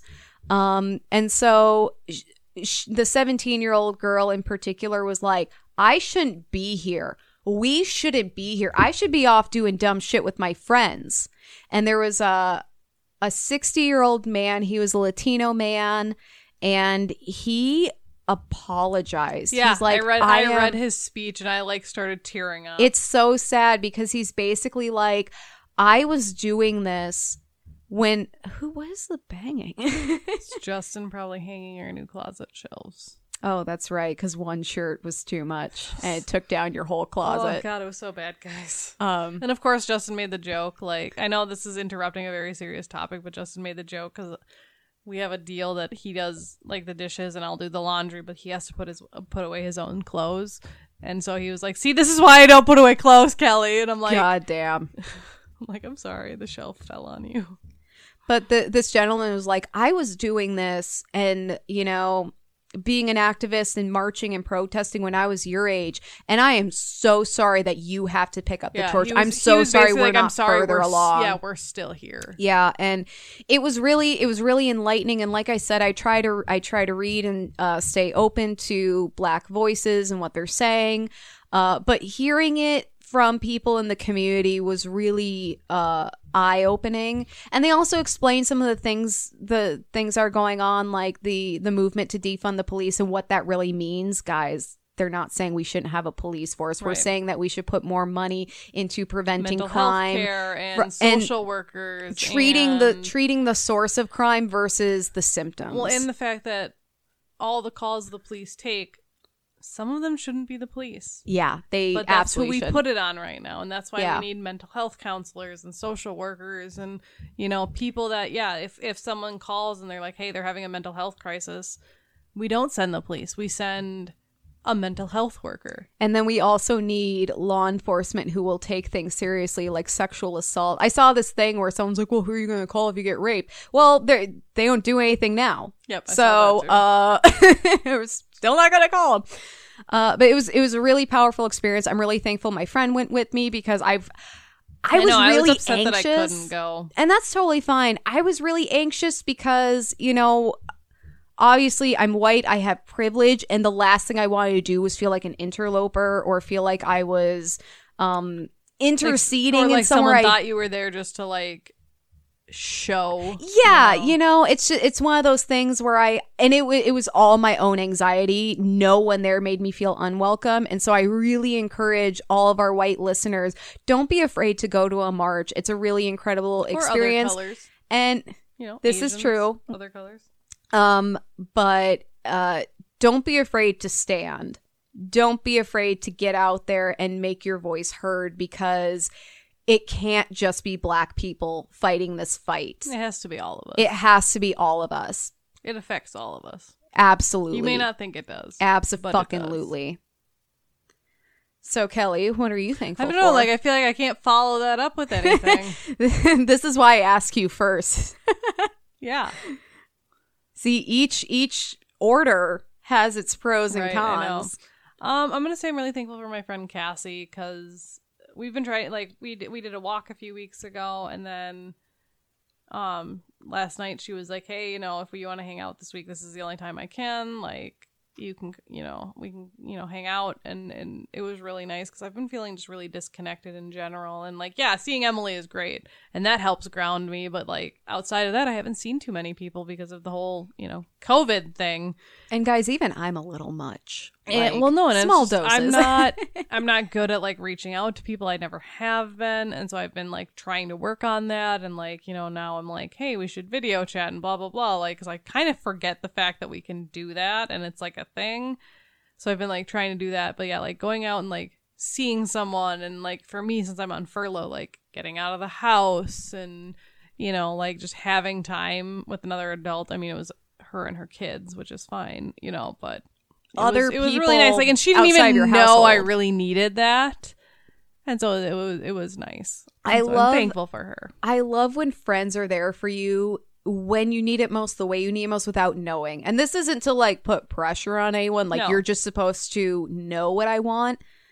But we all have those stories where it's like, man, I didn't know this is exactly what I needed. Right. Well, it's nice because it's like, I always know that I have Fridays to look forward to. Aww. So like, that was kind of like a bonus, like extra thing to help keep me grounded. I love you. I love you too. I'm glad you got to get out and see adults. Good. Yeah. I'm glad you did too. I did, yeah. No, it was really good seeing my friend who went to the march with me. She's a fucking phenomenal person. Yeah, she is. So, love her. All right. Well, thank you so much for listening to another episode of Whining About Herstory. Please like us on Facebook at Whining About Herstory, Instagram WAH Pod, Twitter at WAH_pod. Our website is whiningaboutherstory.com, and our email is whiningaboutherstory@gmail.com. Please email us. We'd love to hear from you. Say their names, or if you have suggestions for us, although we'll take suggestions on any platform. It doesn't have to be email. They come at us from all directions, and we love it. We also have a Patreon. If you just search Whining About Herstory, you can donate for as little as $1 to keep the wine flowing. And if you want one of our stellar handmade, at least the etching is handmade, we did not make the glasses, Whining About Herstory wine glasses, you can donate at the $10 level, and we'll just send you one. Well, $10 for 2 months. $10 for 2 months, yeah. Because it does take some time, and I do have to buy the wine glasses, and then we have to ship it to you. And we also have to make sure that you're committed to us, okay? Right. We're not putting out after the first month, all right? Right. We make you work for it. Either way is fine, but this is what we're doing. As we get more Patreons, we will, if we would like to expand, maybe t-shirts or more stickers other than just our logo. Pins. So, yeah, whole bunch of stuff. Shot glasses. Ooh, anal beads. Maybe butt not plugs, that one. Dildos. Yes, I'm okay with that. 7 vibration settings, and you can feel so empowered. Empower that pussy. That's what we would put. Or we would that put empower women on the dildo. Oh my God. Yes. Oh, make this happen. I'm going to set that as our new Patreon goal. When we get 100 patrons, we're going to make a dildo that says empowered women. We're just going to make one. Women. We're just going to make one. And our 100th really patron it's going to be like the Great American Challenge. Yeah, exactly. It'll be beautiful. Except it's only going to be 70% of the size because women make 70 cents on the dollar to men. So it's a statement and a sex toy. It's a sex statement. Yeah, there you go. All right. Also, please rate us 5 stars wherever you listen. It really helps people find us. It costs you nothing, and it can make you feel all warm and fuzzy inside. And it makes us feel all warm and fuzzy inside. Yeah, I actually go back and read our positive Yeah, reviews it's when I need a wonderful. boost, which is becoming more I actually frequent. go back and read our 1-1-star review too because it makes me laugh. I laugh so hard. I really hope that person is still listening. Yes, I really hope you are. Guys, go check our iTunes to see our only 1-star review if you want to laugh. Yeah. And here's the thing. I'm so sorry if two chicks getting I'm really drunk sorry. talking about women's history came off as an academic lecture. I don't know how, but that's not what this is. I sometimes wonder if it was one of like a different like history podcast creator, because we are part of some groups of history podcasts, and I'm pretty sure some of them are like legit serious history podcasts. Very. So I'm like, yeah. Part of me wonders if they did it anonymously because it's one of them, and they just like didn't want to be mean. Well, then don't fucking review us. Yeah, Even the pugs are pissed. They are scratching right? at that door like, fuck you. They're like, let us in. Let us say our say. Yes, let us snuffle into the mics. They're pretty cute. All right. Well, thank you so much for listening to another episode of Whining About Herstory. I'm Emily. I'm Kelly. And have an empowered day and stay proud, bitches. Bye.